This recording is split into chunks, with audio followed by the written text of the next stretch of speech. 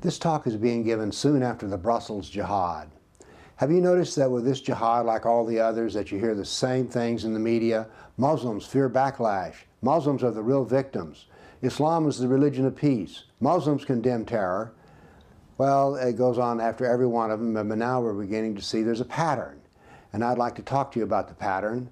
A gentleman who calls himself a Muslim says, here's 5 reasons why Muslims should never have to apologize for terror, and this was featured in Huffington Post.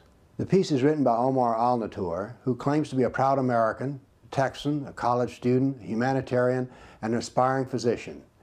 He says, I do everything I can for the betterment of my community, which is the Ummah, and the country. Well, he has his priorities in order because he tends first to the Muslims and then to the rest of the nation. Now, here's the first of 5 reasons why he should not have to apologize for terrorism. You see, Islam is hijacked by those who wrongly use our religion to justify their heinous crimes. Well, you're not hijacking if you're following Muhammad. And Muhammad was a jihadist. As a matter of fact, until Muhammad started practicing jihad, his religion was not drawing many converts. When you're following Muhammad, you're not committing a crime. You're doing the Sunnah of Muhammad, which every Muslim is commanded to do. So therefore, if a Muslim is involved in jihad, any form of violence to advance Islam, because Muhammad was a slaver, he tortured people, he did sneak raids, he used violence. He averaged 1 violent event every month for the last 9 years of his life. So if you're a Muslim and you're doing violence against the kafir, the non-believer, you're doing jihad. You're doing it just like Muhammad. So therefore, you're not hijacking anything. Now, what I would like for Mr. Omar to do is to not apologize for terror, but instead admit, no, this is part of our doctrine. He says, my religion teaches peace. He is so certain of this fact that he will award anybody $10,000 if they can find a verse in the Quran that says it's okay to kill innocent people or to commit acts of terror.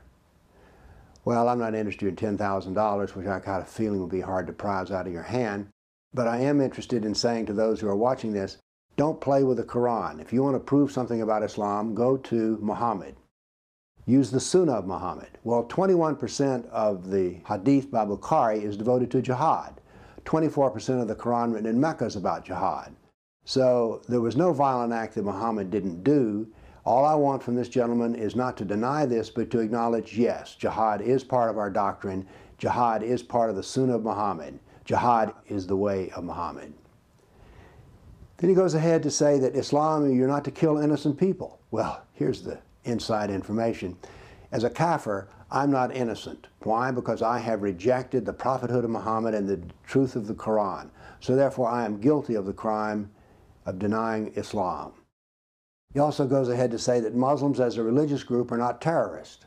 Well, that may be, but as a political group, they're allowed to practice jihad. Look, all I want from this gentleman is that he acknowledge the doctrine. Forget about the Muslims. What about Islam and fighting in Allah's cause? Well, tell us that you agree with that. That's all I'm asking for.